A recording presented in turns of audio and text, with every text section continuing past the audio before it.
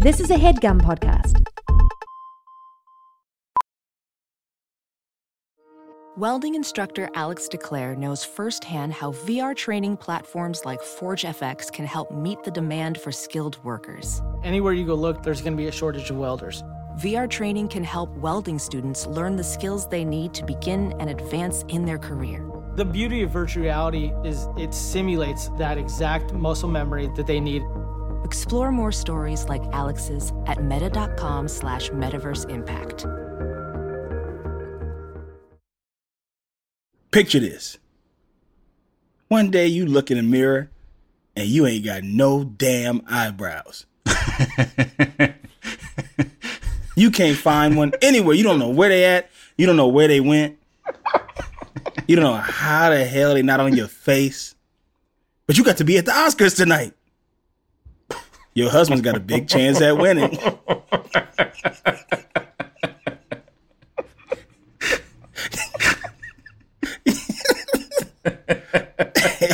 So you get to the Oscars and you're there with your husband, or what everyone perceives as your husband. And you're sitting there and a comedian that you can't stand gets up on stage and he starts talking about your missing eyebrows and your bald head and how you've gone from 3 teams in one season. And your husband starts yelling at him. Keep my quarterback's name out your fucking mouth. He goes, what? I'm sorry, what? So your husband gets up and walks on stage and slaps the dog shit out of that man. He walks back to his seat. Says, keep my quarterback's name out your fucking mouth. And the comedian goes, why? And he says, because it's Josh Dobbs Redemption Day.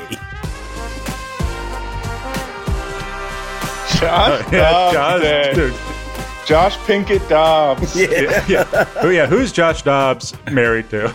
G.I. Joshua Part 2. Yeah. Can't wait to see it. He set it off this week. He set it off this week in honor of Jada, I would say. She's in Set It Off, right? Yeah, I got really insecure about that. It was a low down dirty shame what he did to those Atlanta Falcons. He had us screaming too. Yeah. Collateral. My wife even watched it on her girls' trip.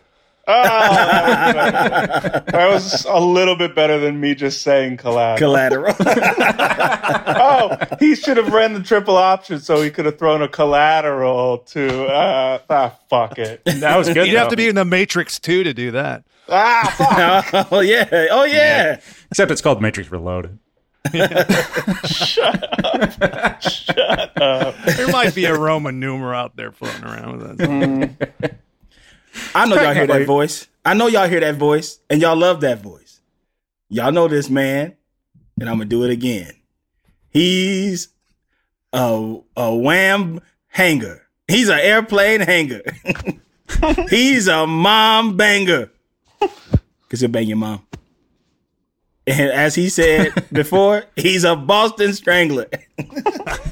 Give it up for Ryan Stone Stanger in the house. A motherfucker. In his own house. We're on Zoom. In his Welcome own to your own house, dude.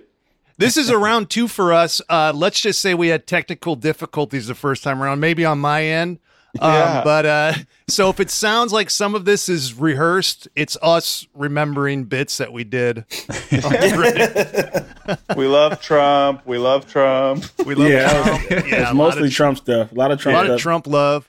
It is election day. It is election day. That's why the episode didn't get released. Ohio is voting in favor of abortion, despite my best efforts. Good. That's my state, baby. It's got to spend a weekend over there, man. It'll fucking change all their minds.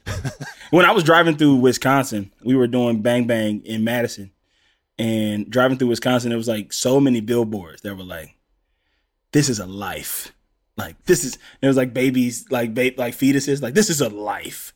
Oh, that's all over. Ohio has a big one where it's like the 10 Commandments and it's like hell is real. And it's in southwestern Ohio. but the last one just says hell is real. And I always wanted to put a billboard up like 50 yards down with a bunch of guys dancing in a gay nightclub and just says real fun. Like, I was like, would the first guy be able to do anything about that? I don't know. I don't know billboard law. I feel like billboards are cheap out there too. Yeah. Like, they're probably not paying a ton. You just got to find the person that's a capitalist that's doing that, and they'll fucking do it. I mean, like that's how like a lot of like gay rights happened was through beer, because like Coors Light's like we'll sell the gay bars, we don't give a fuck. Make money. Yeah. Oh shit. Capitalism is a broke clock that is right twice a day. Yeah. Sometimes it works. I gotta give it to him. Yeah, you gotta give it to him. Yeah. All right, Ryan. Let's delve in. You're going to tell some stuff we've never heard before about how you are, by a wide margin, the most accomplished football playing guest we have had on our show. Yeah, I mean, I don't know. There's so much fucking stuff. It's crazy because I played college football. I played in the Pac-10 at the time. Now it's the Pac-12. Who knows what it'll become? But I went on a full ride to Cal. And it's crazy because I told a lot of these stories before I got into comedy and started doing UCB stuff. That's where I met all of these guys. And then once I started doing UCB, like nobody gave a fuck anymore. But then we met. And I talked to you about it every single time. Mahari, Carl. Yeah. And then so like they're all kind of like dusty stories, that I kind of drag back out again. Usually like old businessmen would want to talk about it, like old like jock sniffers, But like UCB, like nobody gave a fucking shit. Yeah, the little dweeby dorks. You have found the right crew. Because I've talked about this, I know, with Carl many times. We working in Hollywood. It's like, would you rather work with like fucking Christian Bale or like fucking Christian Brown from the Nuggets? And it's like an easy call, man. Like Christian Brown.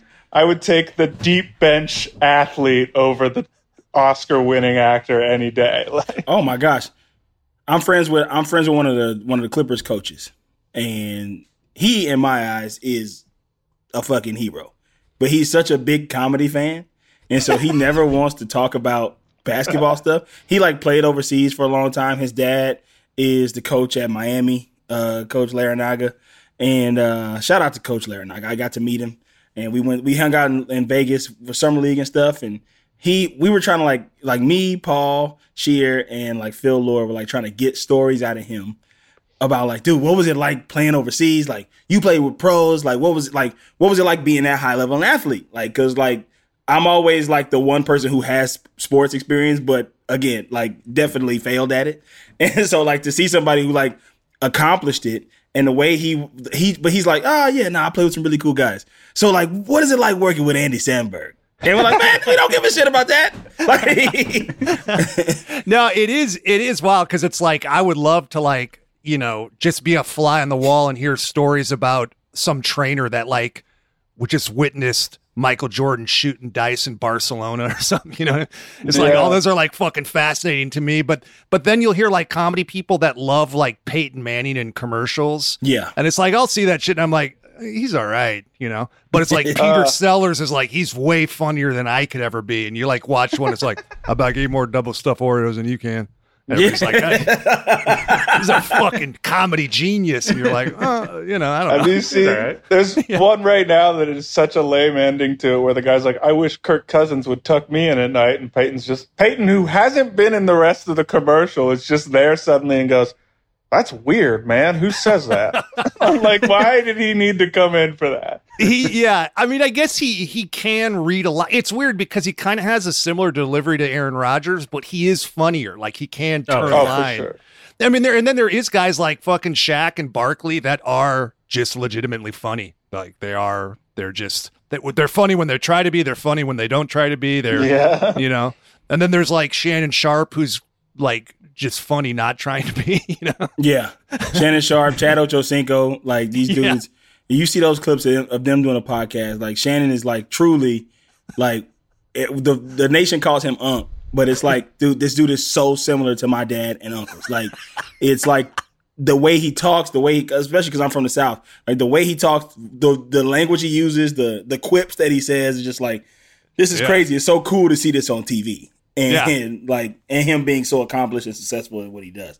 The guy that makes me laugh the most is Ray Lewis, because he talks and he goes on forever. And you're like, I don't know what the fuck you're talking about, man. And everyone in the studio is thinking the same thing, but they're terrified of him. He's like, he's just like this, like kind of like he's always panting and breathing real hard. He just hangs his white suit in the background, and then like people are like, just let him fucking go. You know? Yeah. I don't want to be a He killed a guy. Yeah, I met Ray Lewis. Yeah, he spilled wine on my ex's shoes, and he felt really bad about it. And I said, our friend James is a big Pittsburgh Steelers fan. I was like, hey, can I get a picture with you and have you give him the finger? And he's like, absolutely not. But he handed us $300 for the shoes. Wow. And then went outside, and it didn't really do anything to the shoes, so we gave the money back. What? What? Spill the wine, wouldn't give the finger. For whatever reason, I wanted Ray Lewis to be really impressed with me by giving the money back, and instantly regretted it. Yeah, that feels like he's got plenty of money. That's like a Bible story, and the lesson is just keep the money, Ray Lewis. Yeah, he killed again. What is it with Ray Caruth? Ray Caruth was from a hometown, like my hometown. Oh shit! Oh, I didn't know he was from. I didn't know he was from California. He's like Roseville, I think. Oh wait, that's why it's Ray Caruth Junior High now. Now they named it. After him now. So hilarious. Ray Caruth. For those listening who doesn't know who Ray Caruth is, famously had his pregnant wife killed. And you guys get mad at OJ. This dude actually did it. And Ray Caruth's cameo in the Naked Gun movies was dog shit. He wasn't funny.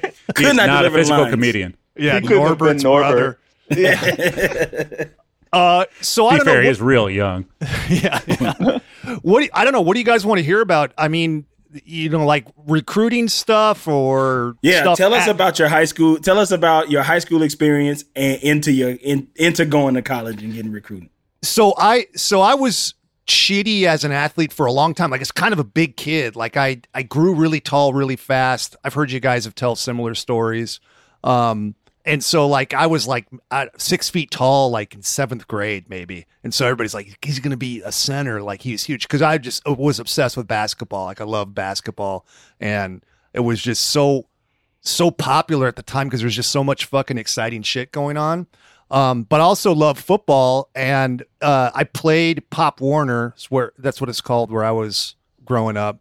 I fucking sucked, though. I was big. I sucked. I played with a lot of older kids. It was 8th graders and high schoolers because the league I was in was so good. They had what were called older lighters, which were high schoolers that would like skip rope to keep their weight down so that they could play another year of Pop Warner football. Fucking crazy. But, yeah, we're like Teddy Bruschi also was from my hometown. Yeah. So he's like years ahead of me, but yeah. Okay. But so I was playing that, but I fucking sucked. I played offensive line because I was so big and just got fucking dominated and pushed around. And like, I think my dad went to one game and then was just disgusted by it. And that's why you kept going back, right? To get dominated and to be humiliated. I mean, you were famous. Pop Dom, or like you were famous for asking edge rushers to spit on you. Yeah. Pin me down and spit on me, please, sir. And they're like, what the fuck, Dad? I don't want this guy on my team. I'm just going to drop back in coverage next play. I don't want anything to do with this guy. So I got into high school, and like I was just starting to like, I don't know, like hit like a little early puberty, and you know, I was always like hitting the weights and shit. And so when I got into high school, I told my parents, I was like, I'm going to play running back in high school. And they had seen me play Pop Warner, like they witnessed it. So they're like, they had a legitimate talk with me, like, hey, you know, you should manage your expectations as far as what's going to happen, and maybe just go wherever the coach says is best for the team. But I told them, I was like, look, I'm gonna play running back, and I'm gonna get a scholarship eventually. And they're like, all right, dude. They're supportive parents, but they were like, you gotta be fucking reasonable. Yeah. Dude. We just watched you literally beg to be spit on by, you know, These edge Now, You rushers. had each player come up and kick you in the balls. Yeah. You tried to get the other team to wear stilettos? I don't know what that was about. Yeah, I was trying to explain to them what extreme ball torture was, and they're like, okay, you're not allowed to show up to You got practice suspended anymore. for handing out cigarettes for people to put out on you.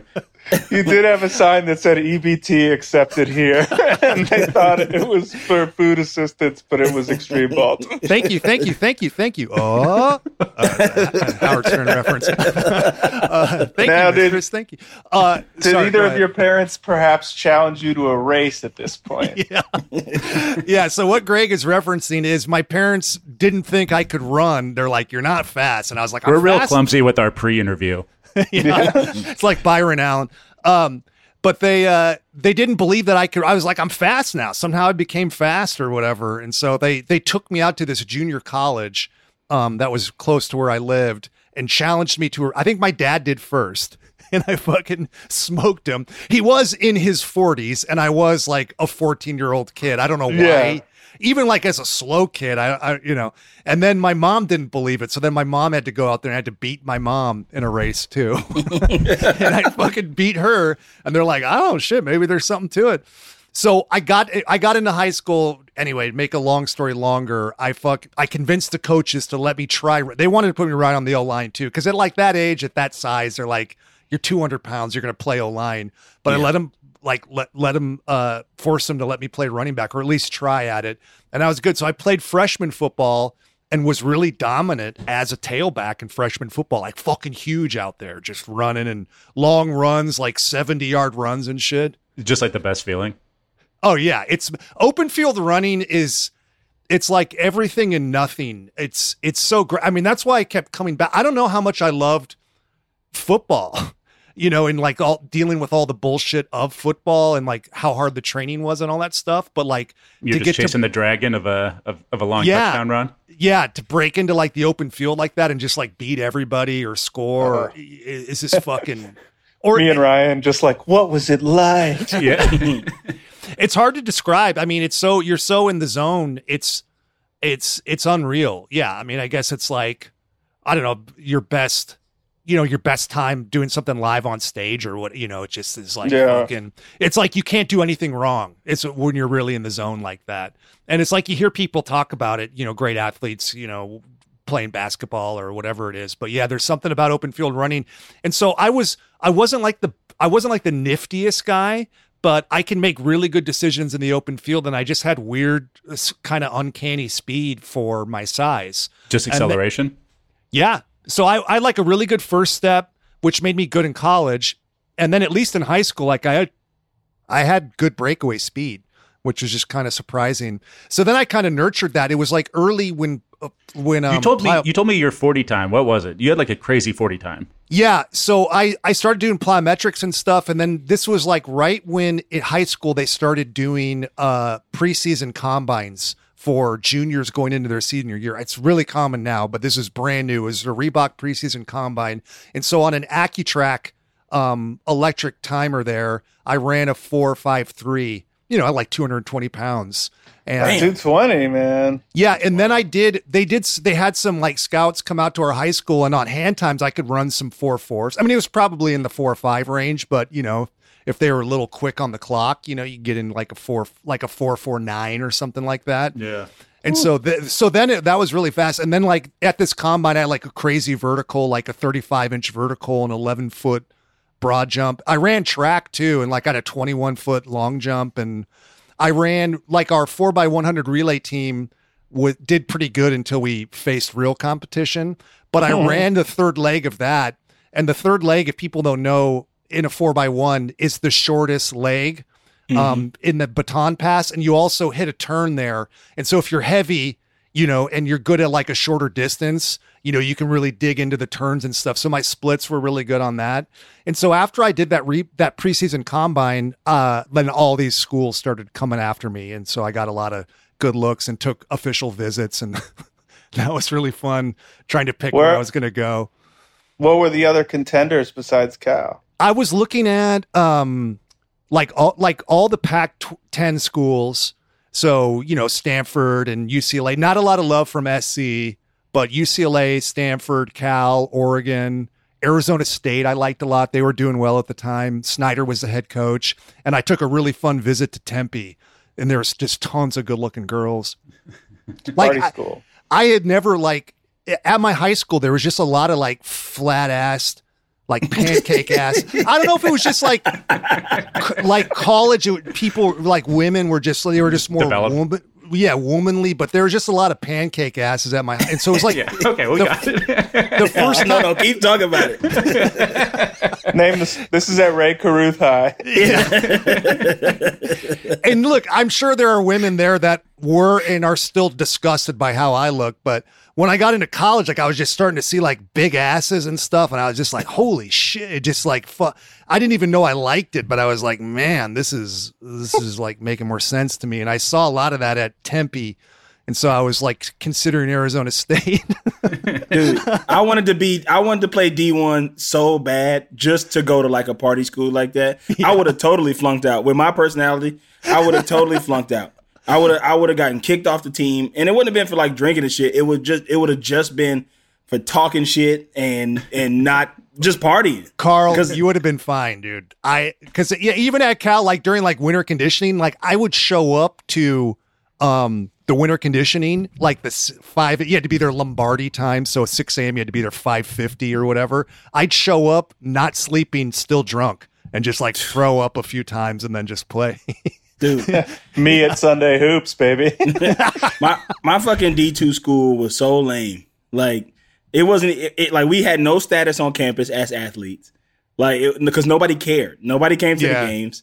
Like it was just like there's like everybody at a D2 school is there for education. Yeah, like, I mean, I can draw some parallels to Cal, unfortunately. Yeah. Oh, yeah. I mean, like going to like a school like Arizona State at the time or Colorado at the time that were getting into some bowl games and stuff, you get a lot of love.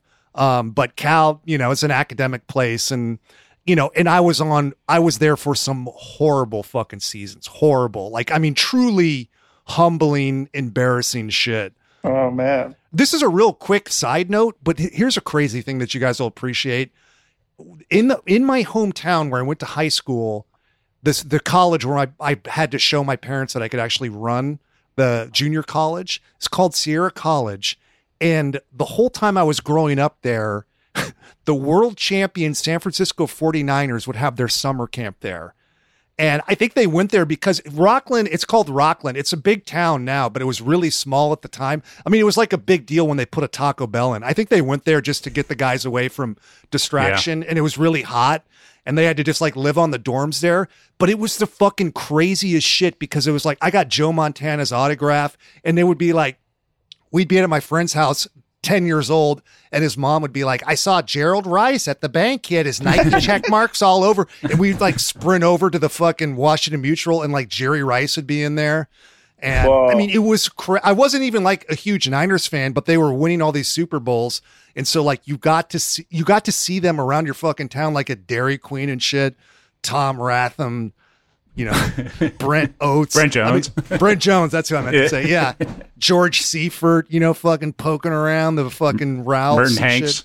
Merton Hanks driving his car with his head out the windshield or the he'd do that dance everywhere, like his little funky chicken dance. Roger Craig, was he? Yeah. Roger Craig, Clark, who was Dwight Clark? Is that the guy who made the catch? Yeah, that was the catch. Yeah. Probably missed him. He probably was working in administration though. But like, I think, Montana's last little bit there, Steve Young, who was like a real tool. Nobody liked him. Yeah. Oh, Ricky Waters. What's that? Ricky Waters. Yeah. William Floyd. Wait, is Steve Young Mormon? Yeah. He went to BYU. Or did he just go to BYU. Yeah. I'm pretty sure he's Mormon. You could see like the guys roll their eyes at him because he'd be like sprint out to practice and stuff, and everybody's just like, oh god, He was good. He did when he like blew it for him. I heard a story that Charles Haley like took a shit on his car. He came through. They won 2 with him, right? 1. Oh, I think just one. Just one. Yeah. He had a hell of a year that year. I think he was MVP too that year. Yeah, he was scrambling and stuff. He was fun to watch. But and I just remember we got to go there a few times like as high schoolers, and I remember seeing Ken Norton Jr. like hitting curls with like 225 on the bar. I mean, like, it's like Plummer and Ken Norton Jr. were there. My high school linebacker coach. Oh, really? Ken Norton Jr., yeah. Did he still have the guns then, dude? He had fucking hell yeah, crazy he's big guns. as hell. He was scary as shit. He was only at our school because he had to he was trying to coach in college at SC. Oh, yeah. And they were just like, you got to coach high school before you coach college. So he came to our high school and he coached linebackers. Looking like Big Mac tonight with his fucking big old yeah. And you had the straw cowboy hat on. Yeah. So that was like a crazy weird thing. And like when I was getting recruited by Cal, Mariucci started recruiting me. He was still there when I was going there, and then he left and went to the Niners. He was a great college coach. Could never put it together in the pros, but like he was amazing at Cal and like this really like magnetic guy. He got me really interested in Cal. And like he brought in some great players there. They had a great season with him. And there was like this crazy story when I was first going there. Do you remember these guys, Reagan Upshaw and Dwayne Clemens? Yeah. There were two defensive linemen. Yeah.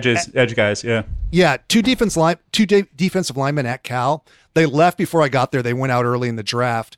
But there was a story. So during the summer, some of the fraternity guys would stick around, and then you could and throw parties and shit at their fraternity houses.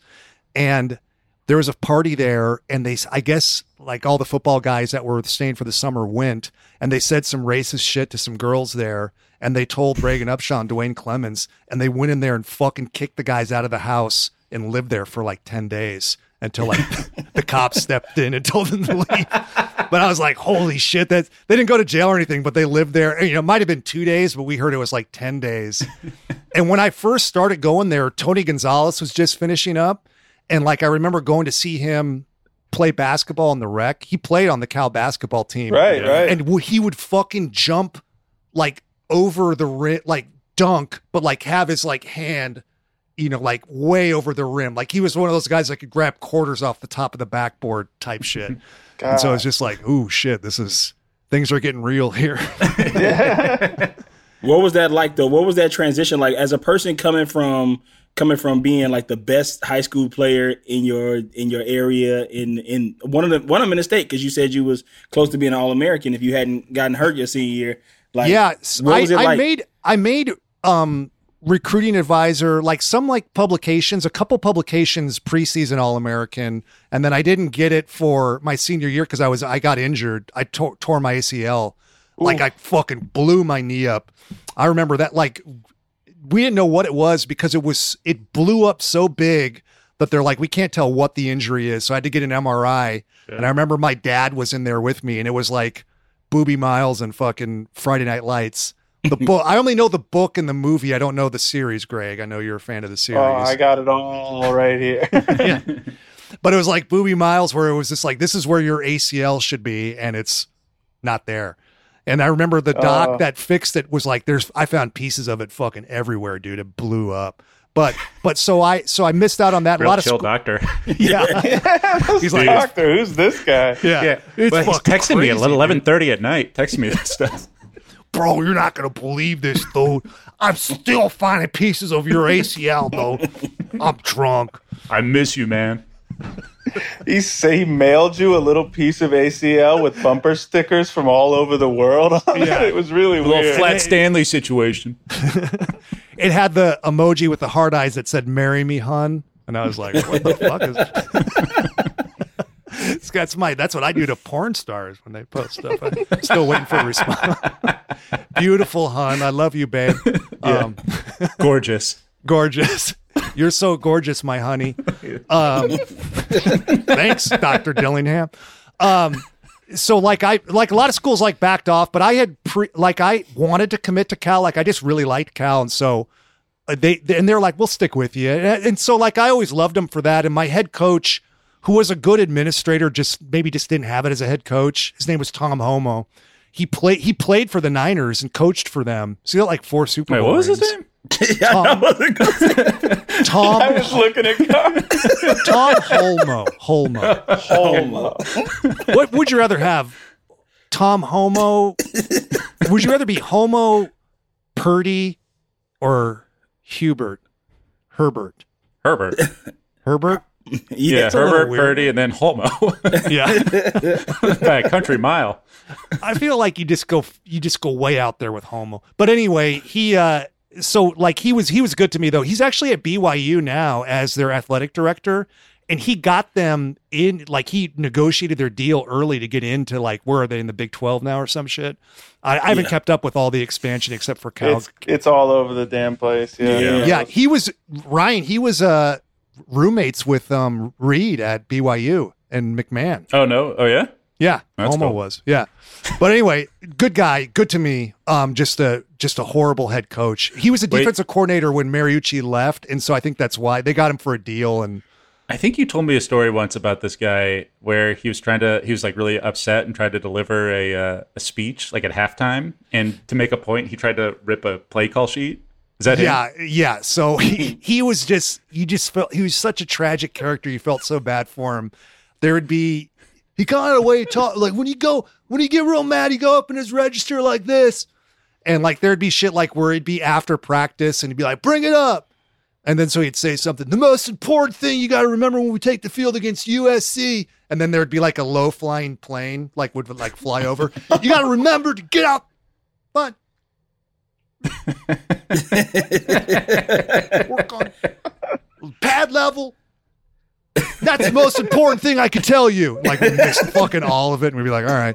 And then like we had this poster in our locker room, like most schools do, and it said "Road to the Roses" because the big deal for the Pac-12 was to get into the Rose Bowl. Essentially, if you won the Rose Bowl, because that was before the BCS. Yes, so before the Rose BCS. Bowl was still as a Midwesterner, the Rose Bowl was it, man. Yeah.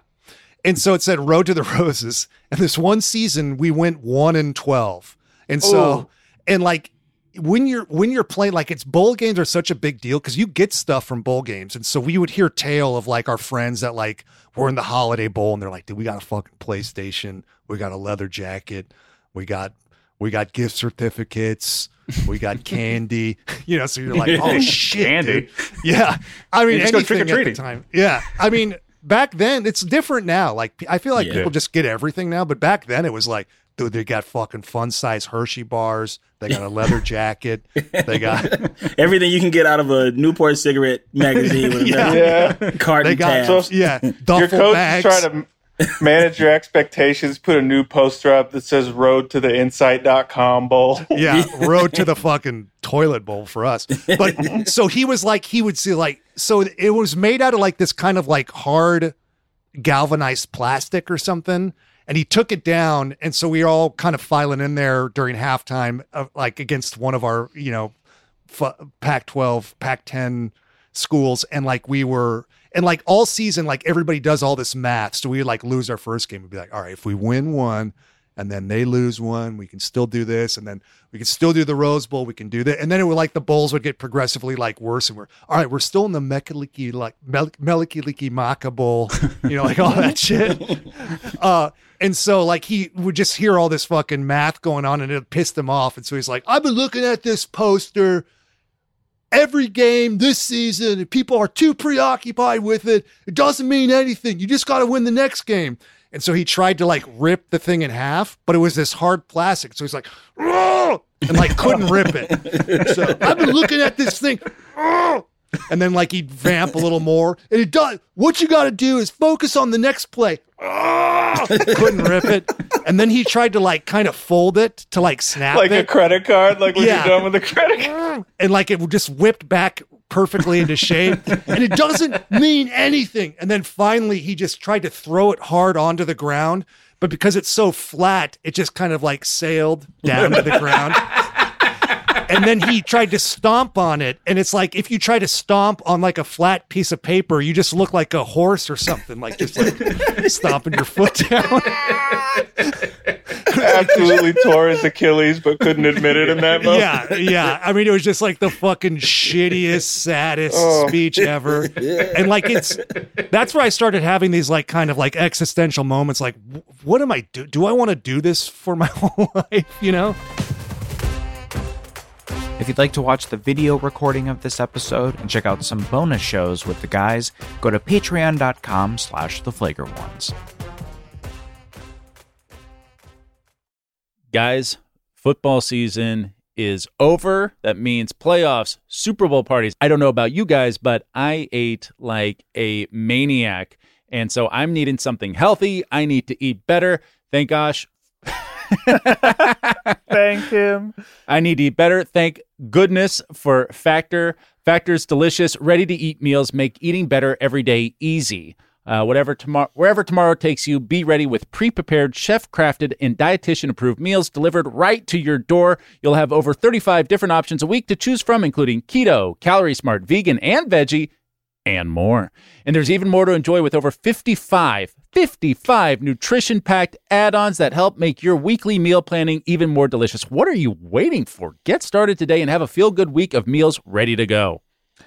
And these aren't just meal kits that are going to take you forever. They've got 2-minute meals, so you can. They don't take 4 hours? They don't take 4 hours. They're not using up your whole kitchen. They've got 2-minute meals where you can fuel up fast with Factor's restaurant quality meals that are ready to heat and eat whenever you are. Snacks, smoothies, and more. Discover a wide variety of easy options for the entire day, like breakfast, midday bites, and more. They're not just handling lunch and dinner. They're handling everything in between. So head to factormeals.com/foosballs50 and use code foosballs50 to get 50% off. That's code foosballs50 at factormeals.com/foosballs50 to get 50% off. Well, yeah, so what were your pro prospects like? You got invited to some training camps, right? Yeah. So I had a great. I mean, I was the victim of some politics. I was like physically. You always say that. Physically, I had all the gifts. With fucking Biden in office, I think we're all the victim of politics. You know what I mean? Physically, I had a lot of great gifts, but mentally, I couldn't string it all together consistently. And so I would have like flashes where I was really good and had a couple of good games and started most of my redshirt sophomore year, I think. There's this weird thing, too, where I think I played for 5 different offensive coordinators because we had a great defensive coordinator and a great defense while I was there, and they couldn't find the right fit for offense.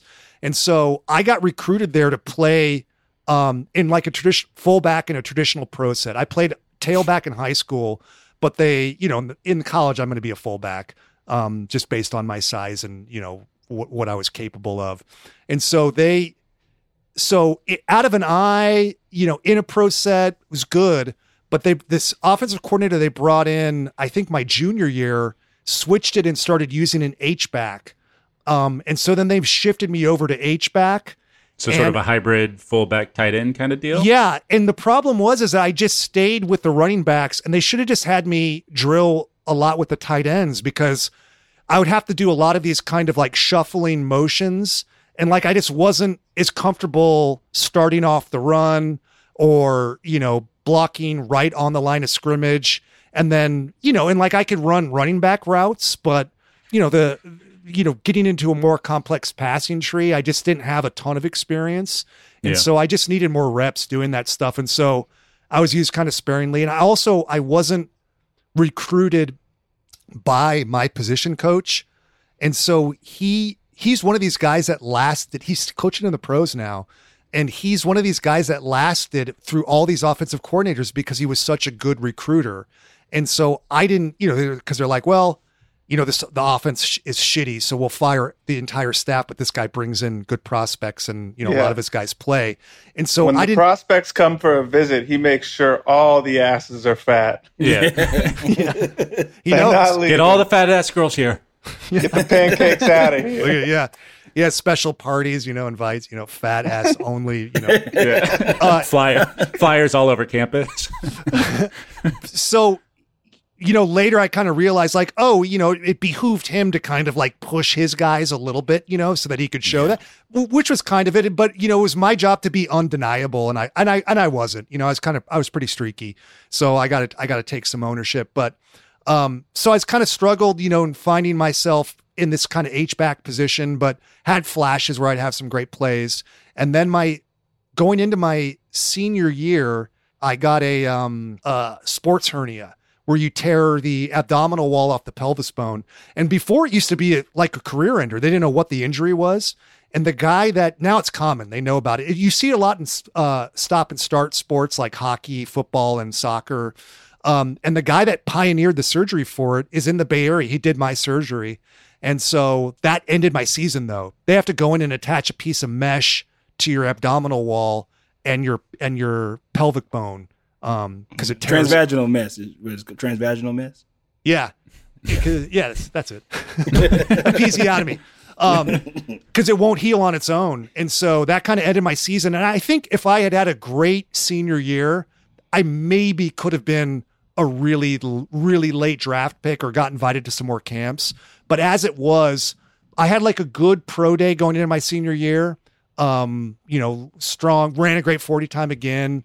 And so just kind of based on that and the strength of, some old tape I had, I'm pretty sure, if I remember correctly, the Bills invited me to camp and the Chargers invited me to camp, I think.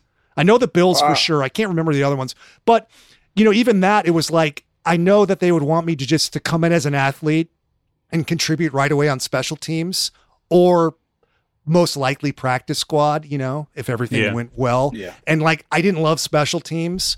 Ideal for me would be if I got picked for a very specific system and was able to do what I was good at. But like, I wasn't going to be able to kind of go out there and, run down on kickoff and, be a real versatile special teams player. I did play some edge rush though at Cal. Like I was on the depth chart as edge rush too, because I had like a really good off the ball, so I could like get in there quick on people. And we had like this ancient defensive line coach. And I remember they were like, it was more of a depth chart issue than like my natural ability, but it was like, this guy can do both. And so I remember they were like kind of trying to quickly bring me up to speed. And it was a really weird game. We were on the road against Oregon State. So we're staying out in Corvallis at this weird hotel. And there just so happened to be, like, I had a horrible head cold. And so like I was on all this Sudafed and felt all fucking crazy. And there just so happened to be a little person convention going on at this same hotel. So I felt like I was like swimming, like trying to remember the offense, trying to remember my responsibilities for defense. And then I would see like a guy like on a stool, like arguing with the, like the front desk, and then like everywhere, there's just like hundreds of little people all around, which was fine. It's fine, but it just was like, it's fine. It's a fine thing. But I mean, you gotta. Yeah, it just was like when you're tripping. Yeah, I was tripping. I was just like, holy shit. And this guy's like, like screaming about his room and stuff. And there was like kids and moms. This is a scene from In Bruges, I'm pretty sure, from the end of In Bruges. But I remember talking to my defensive line coach, and the guy never smiled. And like, I remember like, he's just like this old, he was ancient, could like barely walk and shit. And I remember like I would imitate him and people thought it was really funny. Like we had this great linebacker, and he'd always like call this linebacker out, and he just liked this guy because he was good. And so you'd try to like give him a hard time and be like, we're running a drill, and he'd be like, hell, Matthew Beck's over there hiding. And so and everybody called him Matt Beck or Beck, but he called him Matthew. Hell, Matthew Beck's over there hiding. And so I would imitate him all the time, and I got a lot of like, Yeah, were you like the funny guy? Like, oh yeah, for sure. Yeah. And so so I was sitting down with him, and I had to meet extra with him because he had to make sure that I was up to speed. And so I was just kind of blowing it on remembering all the defensive calls.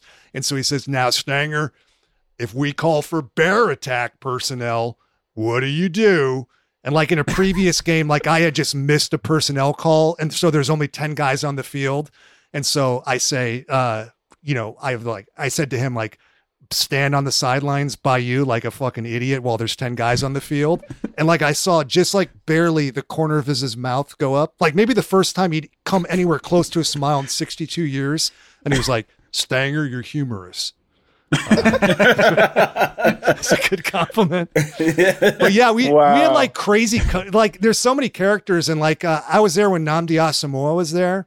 And I remember his defensive coach, his position coach would call him Nambi. So I'd always imitate it. Nambi. So I got a lot of points for that. One time we were actor Nnamdi Asamoah. Yeah. Produced a film and, got some good marks for it. produced it and starred in it. We were out in Oakland one time, and there was like some crazy guy that was maybe unhoused, I don't know, but he just kept screaming at us while we were going. We'd go to this place called Nations. It was like a chicken sandwich place because it was open all night, and he was just screaming at us. And I was there with some of the big boys, like older guys, and he was screaming at us, "Look at me in the eyes before you're gone. Look at me in the eyes before you're gone." And there was this huge guy who was fucking awesome named Jerry DeLoach. And so I just screamed that one time at practice, and he heard me, and he was with us and laughed at it and loved me after that. So like, oh, nice. Yeah, I had a problem with my roommate when I was in the dorms freshman year. And so I needed to get out of that dorm. And we had this guy who was kind of like an advisor for the players. And so you'd go to him with issues. And so he was like, I can place you with these guys that are on the basketball team. And so Cal had a good basketball team. And so I went and lived with these guys. They're all from Chicago. One of them was named Dennis Gates. And like, I don't know. I mean, they probably never. Wait, from Hoop Dreams? No. Yeah.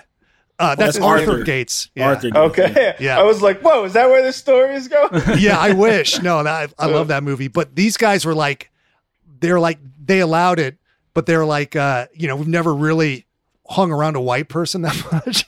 They're all from like Chicago. And so like I called them, and so this recruiting advisor had a real specific way he talked. I won't do it for the podcast because I don't want to get canceled, but I could do his voice exactly. And so I called it and said like a bunch of horrible stuff about me. And then they knew that it was me that did it eventually. And then, that ingratiated me to them. So then we became friends and stuff. And so, nice. Yeah. So it was, it's definitely like, we had this guy on our team that like legitimately had probably like a 13-inch dick soft, maybe like 13 or 14 It's inches. a famous guy. You've told me about this. Yeah. He's an NFL guy. Yeah. It was a round one draft pick. And so Andre Carter. Yeah. And so as soon as like we were in the showers and I saw this guy's fucking dick, I was like, holy shit. So like I would like endlessly talk about it. And then like I taped a water bottle to my dick to make it look like the size of his and stuff. And a lot of people weren't used to like this kind of, shit. Eyebrow stuff. Yeah. It was crazy. True locker it's like, room talk. I got my shit going on, and everybody there's like pretty big dudes. And so like I got used to those kinds of dicks. And then when I went out into like the general population, I was like, holy shit, there's a lot of fucking small dicks out in the world. But we were at often at like gym showers? Like, yeah. You go to like the YMCA or something. I'm like, shit, there's a lot of, is that UCB a micro green dick? room? Yeah. Yeah. But we would host athletes. When a player goes on their official visit, you host them. So they have a player, they'll give you a little bit of money. It's not enough to really do anything. And you take the player out and try to show him a good time, take him to like a frat party or something. And so there was this famous strip club in San Francisco called the Mitchell Brothers O'Farrell Theater. And they produced porn films. They had like a crazy hardcore strip club. And it's a crazy story. Like the Mitchell brothers, like one of them, I think, murdered the other one. There's some like legendary story about it. But anyway, and there was this place called the Copenhagen Room where it was like two girls would do a sex show and they gave you flashlights and like you like try to shine the flashlights on it. And like it had it. Why? You shine the flashlights at what? Like you tried things to, like, you liked? everybody got a flashlight and you would try to just put it on the part that you wanted to see, I guess. I don't know. It was their gimmick. Listen, I didn't fucking come up with it. Left butt cheek. Yeah. Yeah. All right. Everyone point at the thing that you like the most. Yeah. I don't know. I guess it gave the girls a little privacy, but these girls also would kind of do sex working too. And so we took some players in there one time, and the guy was like a Cal fan that was the manager. And so I kind of like negotiated with him. I was like, look, these are players that we want to come to Cal. And so we're trying to show them a good time. Can you let them in? Because there was like a crazy like $80 cover because they didn't serve alcohol, or like $100 cover. And we didn't have anywhere close to that for our money to take him out. I mean, we had basically enough to buy him like a shitty lunch or something. And so the guy let us bring those guys in. And eventually I broke into like one of the offices and stole some Cal football letterhead and wrote this letter, like, will you allow, and like tried to make it sound all official. And the guy's like, yeah, he agreed to it when we showed him the letter. And so we could take players in there regularly. Eventually, like guys like on the team would just lie about it and say like, oh yeah, we're were showing this guy around and so they ended it. But for like a year there, maybe we were able to take our recruits there. And so we had this JUCO guy that we really wanted to go to the school. And like Andre Carter was really like bashful guy that got the huge dick. He was, did not like the attention he was getting. I'm sure he hates that I'm saying it now. But, and so we had this player and like he really liked this girl and they were sex workers there. So it was like a consensual, not inappropriate thing. It was hush hush because it wasn't legal, but the girls, is how a lot of them made their living. And so we were like, what would it take for him to get a hand job? And she was like, oh, it's going to be, this amount of money or whatever it is. Like, we don't have that. And I was like, what if this guy shows you his dick? He's got like a 15-inch dick. And she was like, what no. a trade-off. Yeah, no. And like Andre, he was like, I don't want to fucking do that. What the fuck are you doing? Like, I was just trying to like broker this deal. I was like, there's got to be some way we can put this dick to use. Gotta start making money off this thing, man. It was like in Boogie Nights when Burt Reynolds sees like Dirk Diggler, like where he like. But that was like the kind of shit. Did he ever have a conversation with you where he's like, "Hey man, I don't think I want to hang out with you anymore"? Yeah, pretty much. He just stopped hanging out with me. He's a brilliant improviser, but he never wanted to come to UCB because you were here. It's like you just got to stayed at IO. I feel like it's one of those things where you're like, oh, stop saying that, but it's not a bad thing to have going around about you. There's like a picture of him too, where I feel like you can see it kind of. Like snake down the side of his pants or something. Down. there's wild shit too. We had this like crazy offensive lineman. We had this guy named Reed Deal who later went to jail in a Ponzi scheme, but he was like a true fucking psycho. And they did a big expose on, not a big expose, but like a big write up on him, and like like the San Francisco Chronicle or whatever, like some big newspaper. And in his room, he had a poster of O.J. Simpson well after the double homicide.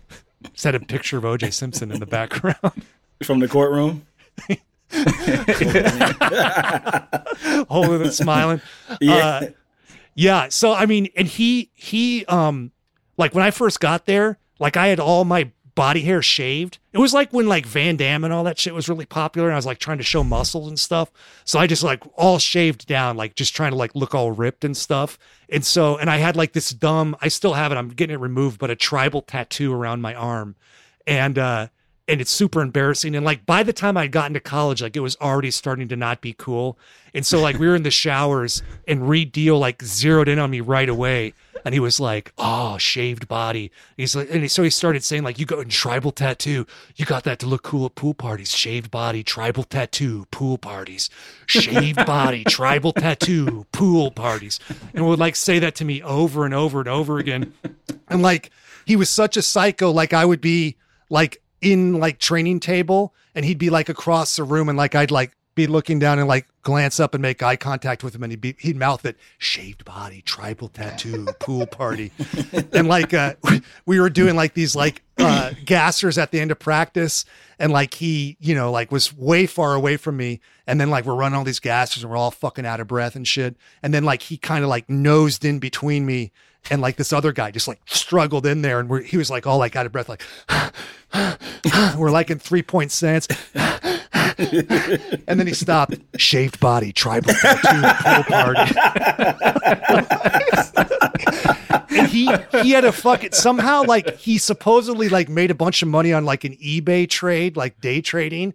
Now we know he was up to like shady shit. I don't know, but he had a Mercedes-Benz that said "our deal" on the license plate, and he would like drive around and pick people up. Because like as a freshman, we didn't have cars and we would just walk back from our stadium where we had our conditioning to the locker room. And it was like a long walk and you're fucking exhausted. And so he would stop and he'd be like, he'd have like a full car, like empty, like 5 seats available. And he'd be like, you, and like just pick one guy and I'd be there and like just drive one guy back to practice or back to the fucking dorms. So finally one day after practice, he drove me back. And we would park at the top of the stadium. And this was like a Sunday kind of like film conditioning day after game day. And so at the top of the stadium, they would have trash cans where everybody, as they were leaving, would dump their trash. So for every stairway that you walked up, there was a full trash can. Okay. And so he's in his car. We're the last people to leave, and he's giving me a ride. And so he's like, okay. And so he's like backing up, and like he keeps like finagling his car all weird. And I'm like, what the fuck is he doing? And then gets it just right, and then hits a trash can and knocks it down the stairs. And you just see this trash can go ka-dong, ka-dong, ka-dong, down the stadium stairs, and like trash fucking flying everywhere, like down the stairs. And so I was just like, all right. And then he drives, and we're driving out, and then right to the next one, stops, starts, stops, hits the next one, ka-dong, dish, dish, dish, dish, trash flying everywhere. Does every single one. There's probably like 15. It takes us like 2 hours to get out of the thing, because he has to keep like Austin Powers, like reverse forward to like angle the car just right. That shit is. That's something about football is like football teams are so big that. See, basketball teams, you're small. You usually bond with everybody on your basketball team. Even if y'all get chippy at practice and stuff like that, like you usually still are like, these are my brothers. Football team, there be people on the football team that you I don't even know that person. Fucking hate. Like y'all play if y'all play different positions, different on different sides of the ball, and like maybe upperclassmen versus underclassmen, it's like, man, I can't stand that dude. Like I played with this offensive lineman who in Mississippi who was like so big and strong. And he would like just attack underclassmen in practice, and he would not be cool with you. You try to like extend the olive branch, be like, "Hey man, you want to check this Game Enforcer magazine out?" No, get the fuck out of my face! And it's like just like a dick, like, and it's just like, yeah, man, that's my teammate, but I don't like that guy. Like, truly, I mean, yeah, because there's like probably 90 people on the team. 60 making the traveling squad or something. I don't know. And so it's just so many fucking people and in groups. Yeah, I've always been curious, like when there's such a person on a big team like that that's so just kind of toxic. Like, how does a team deal with that? Depends on how good they are. Yeah, they're good. You just fucking deal with it. He's a good offensive lineman. We played against Louisiana Tech, and we lost by one kick. And we had this kicker that nobody really liked that much, and like he just like it was like just a gimme field goal to win the game, and like he just like winged it out there, and it was like a really ugly kick. And so it was a super long plane ride back, and we all had our own seats because, they charter a plane and shit. And so Reed sat by him on the plane. His name was Tim, and he'd be like the whole flight, like, "Hey, Tim," and like imitate the ball that he missed. "Timmy," like just, and like the coaches and shit just let him fucking do it. Torture the kid. Yeah, truly torture. I mean, just fucking.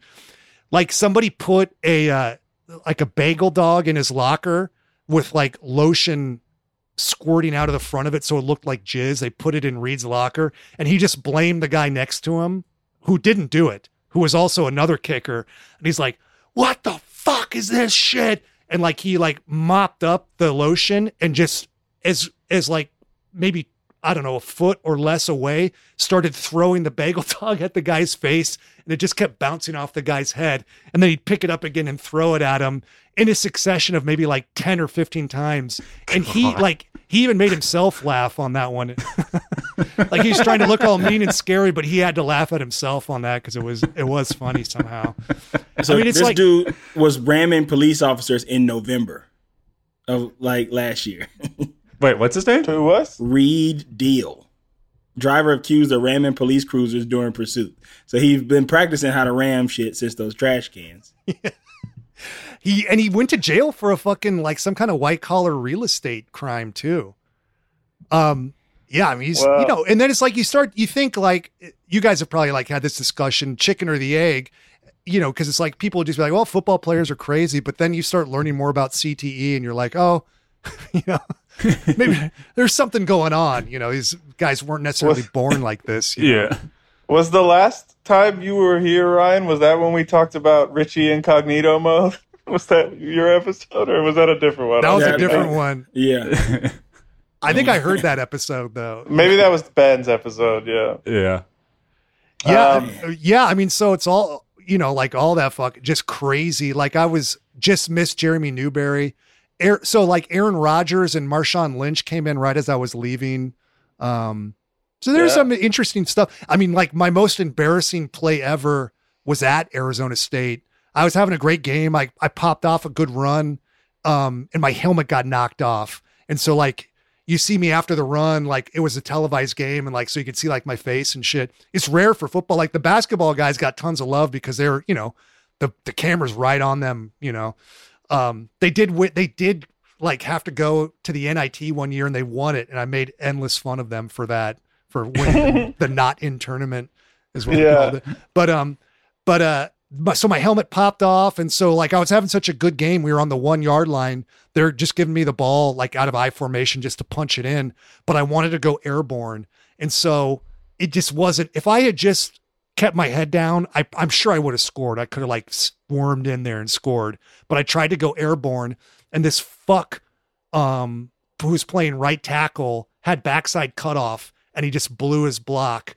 And so Terrell Suggs flew around the end right as I was going airborne and punched the ball out. And so I should have been controlling the ball better, and I should have just fucking kept my head down and scored. But I tried to go airborne. He punched the ball out. Nobody saw that it was a fumble because they thought like, oh, he's going to score for sure. And so I got pinned on the ground with my arms underneath me and guys on top of me. So I couldn't get my arms out. And I saw the ball like right by my head right there. And if I had just covered it up, I would have scored. But like I couldn't get my arms out. So I was like sticking my tongue, like anything I could do. And I remember somebody just like standing. It felt like forever, like looking around and then seeing the ball on the ground and then picking it up, and then fucking Arizona State got the ball back. And like everybody from my hometown watched that game. I remember I went back to my dentist and he was like, I saw the Arizona State game. And so everybody clued in on me because you could see my fucking face because my helmet came off, and then they saw me fumble on the 1 yard line, you know. So That shit's tight as hell though. When we got to talk about off the air when you made the transition to comedy, and do you think? Because I definitely felt like when I started doing comedy, I was like, oh, this feels like sports again, but nice. Yeah, like being on teams and shit, and so much. Yeah, I think that's why I liked it. And like even like improv, which you practice. You know, like I would say practice, and then people would be like, "You mean rehearsal?" But it was like it's it's like practice and like drilling and like you know, doing something scary with other people, and then, having your successes and your failures. There's a lot of parallels for sure. Yeah. And even like, I had this crazy thing where I was I'll tell you guys some other time, but like I was in Vegas with a bunch of like rich guys. I was a personal trainer and I was training this guy, and I was with these girls, and like, they just kind of convinced me to smoke crack. I just did like one hit off this thing, but I just wanted to like fit in or whatever. But and like you get like this crazy rush from it, like a big serotonin dopamine rush. And it felt like scoring a touchdown or really doing something great on stage and making people laugh. And it felt great, but it also made me feel sad because I was like, oh, that's what they're chasing, is this feeling that you get of like, just rush and joy and bliss. But I was fortunate that I'd experienced other ways. But you see like why, I guess, athletes or, celebrities, it's like, LT, if he's not on the field, he'll to wrestle him out of a fucking crack house, and then he'd go have like 5 sacks, He'd get chased. That is feeling. The story of that game. Someone recently talked about it, but the 5-sack game, right? They couldn't find him. Yeah. I think somebody sent like hookers and stuff to his like the team hotel room, right? To like kind of fuck with him. Someone told this on LA Sports Radio last year. Part of it is that they had played on Monday the week before or something.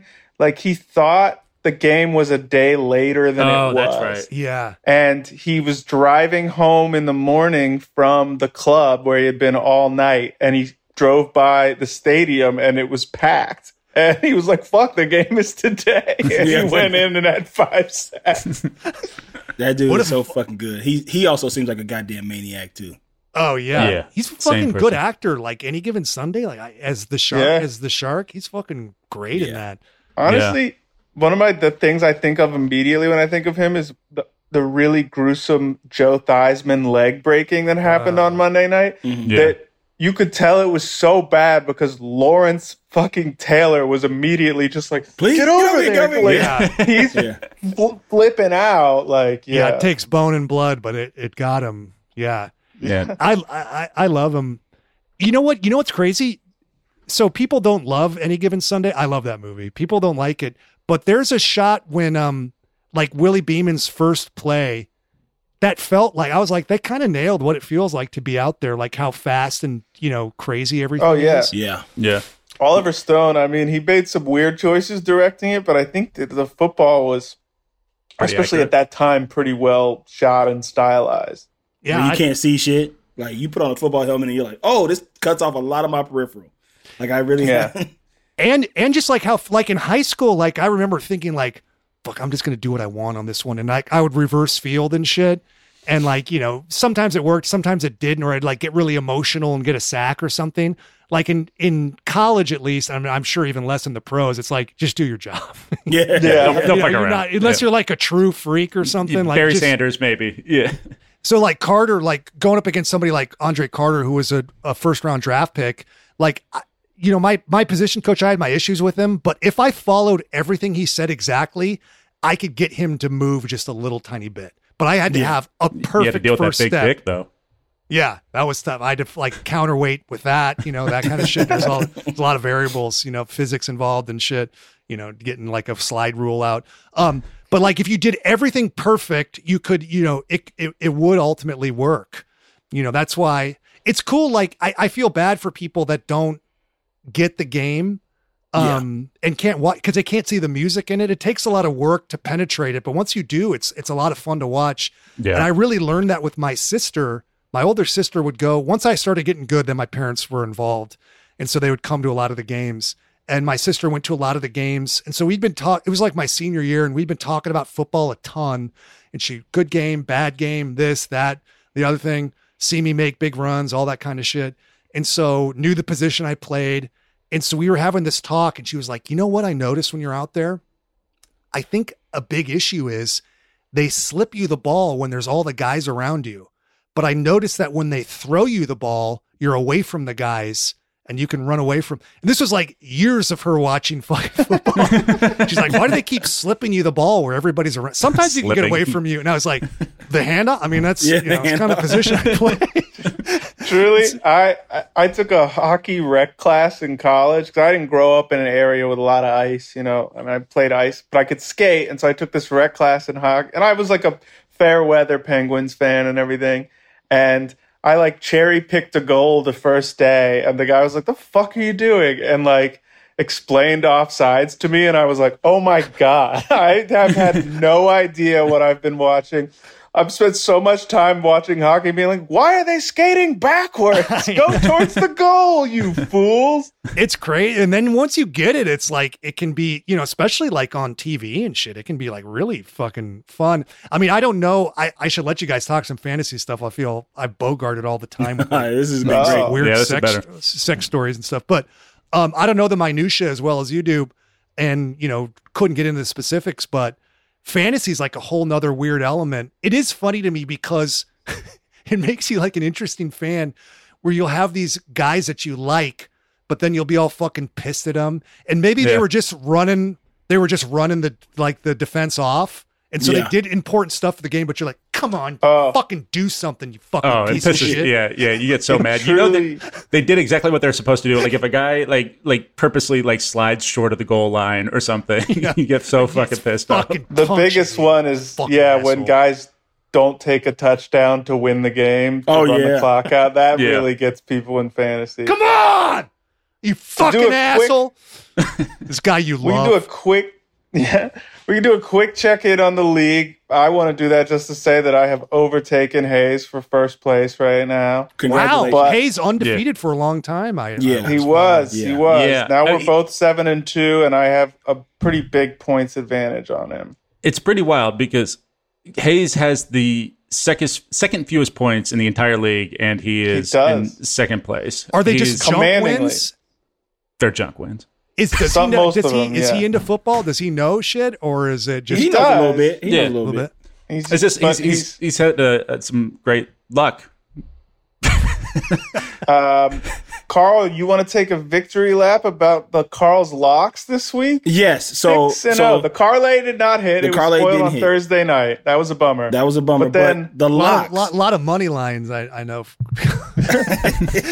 Why even involve yourself in this spread bullshit? I had some spreads in there. I had a couple spreads in there that the Carl's locks went 5-0, and the bonus pick also hit Sunday night. So that's 6-0 on the locks. Y'all gonna stop disrespecting me.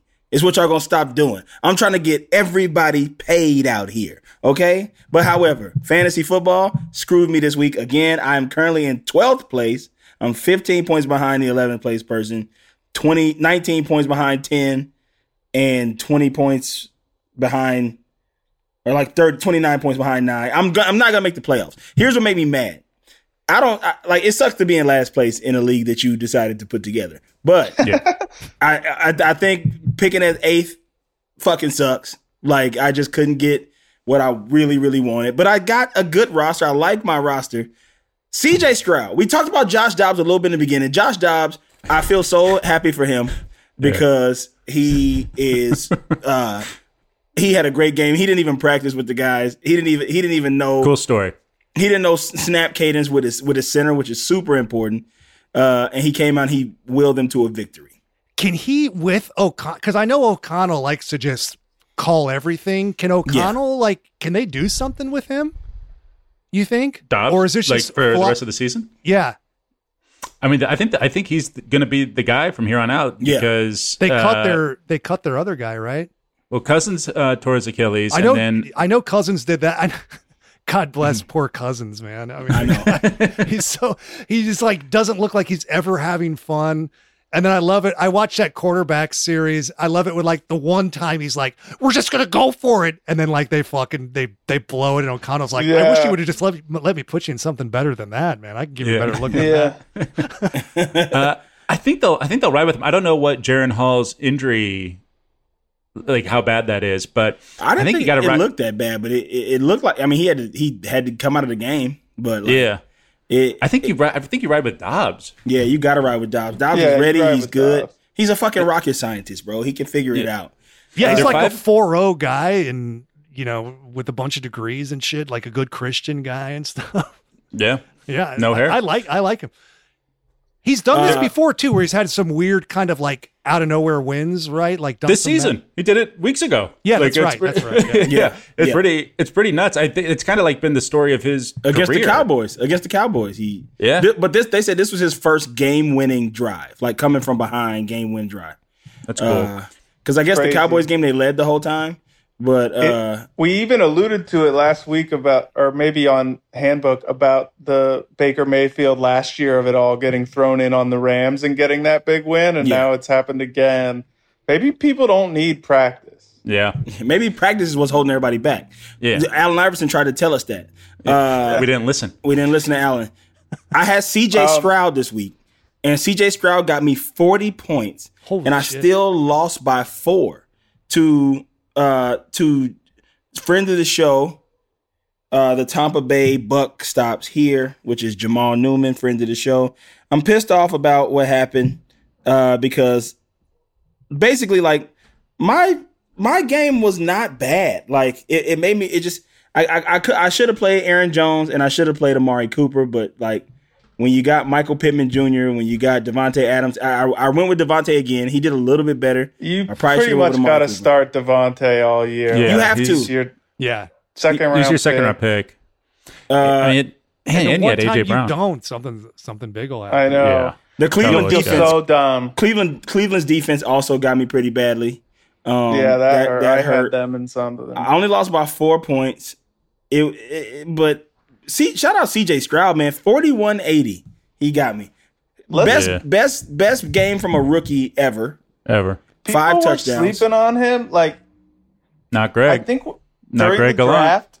I know it's my proudest point this year, but we kind of forgot how important it is to just be good at throwing the football. Yeah. You know what I mean? His arm is so accurate. The touchdown that he threw to Tank Dell that they cut to him and he was there was a fucking dime. And also now that we know, last year he tore He tore it up all year. He tore it up against Georgia in the title game. The only game that he had a bad game, the other team knew what fucking play they were running every play we know now. You know what I mean? Like, truly, Michigan was the only game all year when he didn't have a big game, and now we know why. Like, Stroud, it brings me no happiness to see Ohio State guys succeed, but Stroud, he's balling. He's great. He's cruising to a Rookie of the Year, right? Oh, you don't like Ohio State. That's right. Yeah. I like them because I always wanted people to think I was like a who was that? Eddie George. People would be like, "Oh, you're like Rathman." I'd be like, "No, see, I'm like Eddie George," and they're like, "Nah, you're not." Eddie George was a Comedy Bang Bang, the TV show guest one time, and was pretty damn funny in it. Was he good? Thought. Yeah. He's a stud. We want to pick some locks for this coming week. Yeah, let's pick some locks, man, because I'm trying to get everybody paid out here. I don't want to hoard this money. You know what I'm saying? Real quick, what do you guys think about? Because I'm a Rams guy. I know it's gross, and they deserve to be losing the way they are. They bought their little Super Bowl, and it sucks. But what do you think of this Wentz move? Did they pick him up? Yeah, they signed Carson Wentz today. And caught Rippin. Yeah, Rippin was really, really bad. I don't think Stafford's going to be out too long, but I guess, I don't know, they're maybe trying to ride with that Josh Dobbs, Baker Mayfield, short notice energy. Or even the Raiders getting their energy of a new coach boosted them to a win this week. We got to talk about that Josh McDaniels meeting. Damn. Yeah. We'll have plenty of time to talk about Josh McDaniels. Yeah. I feel like Josh McDaniels is how I feel about like when racist cops finally get fired and it's like, fuck you, buddy. And then I'm like, this guy's getting paid to not do anything. You know what I mean? Like, paid. Fuck. Does he? Did he just win this? Fuck. The Raiders surprisingly 4-5 and kind of in the playoff hunt still. Wow. Freaking insane. Shout out to my Saints who got back in the win column first in the NFC South. Thursday night this week is awful. Panthers Bears. We're staying away from Thursday night because Thursday night screws us. You don't want to watch that We at got all. a big Thursday night game next week, though. Keep early. Go ahead. Sunday morning from Germany, we have the Colts and the Patriots playing in Germany. The Colts are favored by 1.5 points. I got two on here. Patriots versus the Colts. Mac Jones sucks. Michael Pittman's doing pretty damn well. I'm gonna take it what it is. Indiana Colts -2. Indiana -2. Let's go Colts -2. This is the parlay. Let's go Colts -2. Let's go. I'm gonna use it. I'm gonna do another game. Let's go Titans Buccaneers. It's Tampa Bay -1.5. I am going to say. I'm gonna say the Titans bounce back and Will Levis gets his payback for us not having to drink the coffee mayonnaise coffee. Let's go Titans plus money line. Oh, you take the +1.5. Yeah, right. Love it. And then 49ers Jags, San Francisco -3. Yeah, take that. Yeah. See how you shamed him, right? Stanger, he doesn't want to take money lines anymore because you embarrassed him. No, I'm gonna take some money lines. I don't really understand gambling that much, so I like him because I'm like, okay, I get that. I can understand that. I always Niners -3. Stay away from my own team, but I've been betting y'all's teams, so that's not fair of me. So Saints Vikings, the line is New Orleans -2.5. I'm kind of scared of that. And I don't like to bet. That was the parlay right there. I don't like to bet against my guys, but boy, let's go Saints money line. Okay. Let's go Saints money line. Texans Bengals. CJ Stroud's going up, but Joe Shiesty is back. Yeah, the Bengals look real good right now. So let's go over under. I think I want to go 48 over 48.5. I think it's going to be a big game. I think I think that the final score of that game is 31-35 Bengals.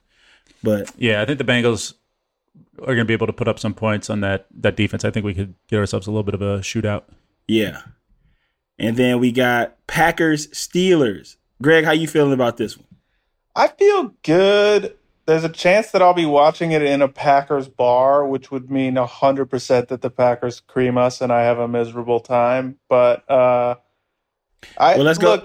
I was going to pick Packers +3, but I went against you last week and I lost. I mean, if these were two teams that are so similar, like Jordan Love and Kenny Pickett are interchangeable. Tell you what, if you take Packers and the points, there's a chance that we can both win. So yeah, let's do that. Let's go Packers +3 on that one. And because I went undefeated last time, let's go Atlanta. Atlanta over the Cardinals. Take the points. Atlanta +1. I mean Atlanta -1. Why is that line so small? I wonder. Atlanta's been bad lately. Yeah, they didn't look good this week. But I still feel like they're good enough to beat that team. They'll be the Cardinals. Well, this is Kyler's return. Kyler Murray's coming back. He's coming back? Yeah. That changes things. Guys, I just realized the spread in the Giants-Cowboys game is 16. Wow. Now, they played opening week and the Cowboys destroyed them, but that is a huge spread. Yeah, that's pretty nuts. But I wouldn't. You got to take one more lock, Carl. You want to weigh in on that game? Let's go Cowboys money line. That's going to pay off so little. Let's not do that. I think Giants +16. Who's starting? I mean, if it's fucking Quentin Tarantino. Tommy DeVito? Yeah, Tommy DeVito. Tommy fucking DeVito over here. Nah, let's stay away from that game. Let's go Commanders Seahawks. We got Jets Raiders. Brutal. Damn, Sunday night that's football. The night game? Holy shit. Not a great Garbage. slate this week. All the best games are morning, and then Chargers Lions in the afternoon is fun. But man, it is a brutal 2 weeks in a row now. We've got bad Sunday night football games. We've got Jets Raiders this upcoming weekend, and then following weekend we've got Vikings Broncos. Let's go Chargers Lions under 48.5. Oh, I dig it. Interesting. It'll be interesting to see. The Lions were like suddenly everyone's darling. Then they got absolutely rolled by the Ravens. Then they had to take a week off, and this will be the first time we've seen them since. So, is it? Man, has it really been? Did they? I don't Ravens think beat those two teams back to back. Yeah, I might be wrong, but I feel like we had an in between there. Maybe with the Gibbs breakout was in between. You're right. Yeah. All right, we got our locks for the week. Well, Ryan, thank you. Oh. Yeah, I'd like to see Carl star in like a remake of Two for the Money with Pacino and McConaughey. Do you remember that? What was his like alter ego's name in that? Oh, he was Brandon Lang. Like he was a former football player, but then they made up some person for him to be to like that pick could all be the Carl next time. That could be Carl. Yeah. I was about to say we haven't had a good gambling movie in a while, and then I just remembered Uncut Gems. So I'm like, oh, never mind. We had a really good one. That's a great one. I got a pitch for you guys in the off season. You should do some football movies. We absolutely will. Oh, you know what we're going to need you for? There's been talk of a foosball's either flag game or combine or punt, pass, and kick competition. So we're going to need you to come in. I mean, I think we have to do probably all three. Yeah, we got to fill like 30 episodes with no football actually being played. So I'll definitely hang out. I don't know what I can do at this point. I mean, you can scout us. You can scout us when we do the let us know how we look. You know, for you guys could definitely see the effects of playing a lot of reps. What it does to you. I mean, no, we want you to bring in your combine numbers and see if we can hit like double your 40 time, half what you lifted. Yeah. Carl's creeping on the bench stuff. I mean, I was probably like in my prime, like hitting 30 plus reps with 225, but I'm nowhere near that anymore. 30 plus? Woo, yeah. 30 plus. I mean, I did that 17 at one day. Yeah, I mean but that's legit. I mean, like doing it like where they're really watching you. I don't know if I don't know if I could break 30, but the guys at the gym said they both made it to the league. They said they make you put your back flat on the bench, like you can't have the curve. you get fucked up mentally too. Like it's like working with a trainer. Like for some reason it feels harder when somebody's watching you. Yeah. On your own, it's just easier. I don't know what it is. Yeah. But yeah, definitely I'll come back. I mean, there's tons of other shit. I mean, I've like immediately started fucking my tutor for a while. I can tell you guys that. Oh my God. We gotta. Well, how are you gonna throw that as a buzzer beater? We'll tease Yeah, that's a good tease teaser. We'll have an off-season episode where we do Stanger's war stories. Yeah, do that. We'll do some. We can talk about that. We can talk about, I don't know, more the coaches' platitudes and like all the specific, like what you get, training table, the money you get, all that kind of shit. The rules that we were up against then. It's changed a lot now, but yeah, this is an honor. I appreciate you guys bringing me back. Thanks for doing it, buddy. Thanks for doing it. Yeah, sorry for rambling so much. No, that was fucking great. Yeah. I got to run to a birthday dinner. I'm super late. Oh shit! Sorry. That is not at all. I love these goddamn stories. We'll see y'all next week. We'll see you next week. Bye. Love you. Bye, guys. Love you.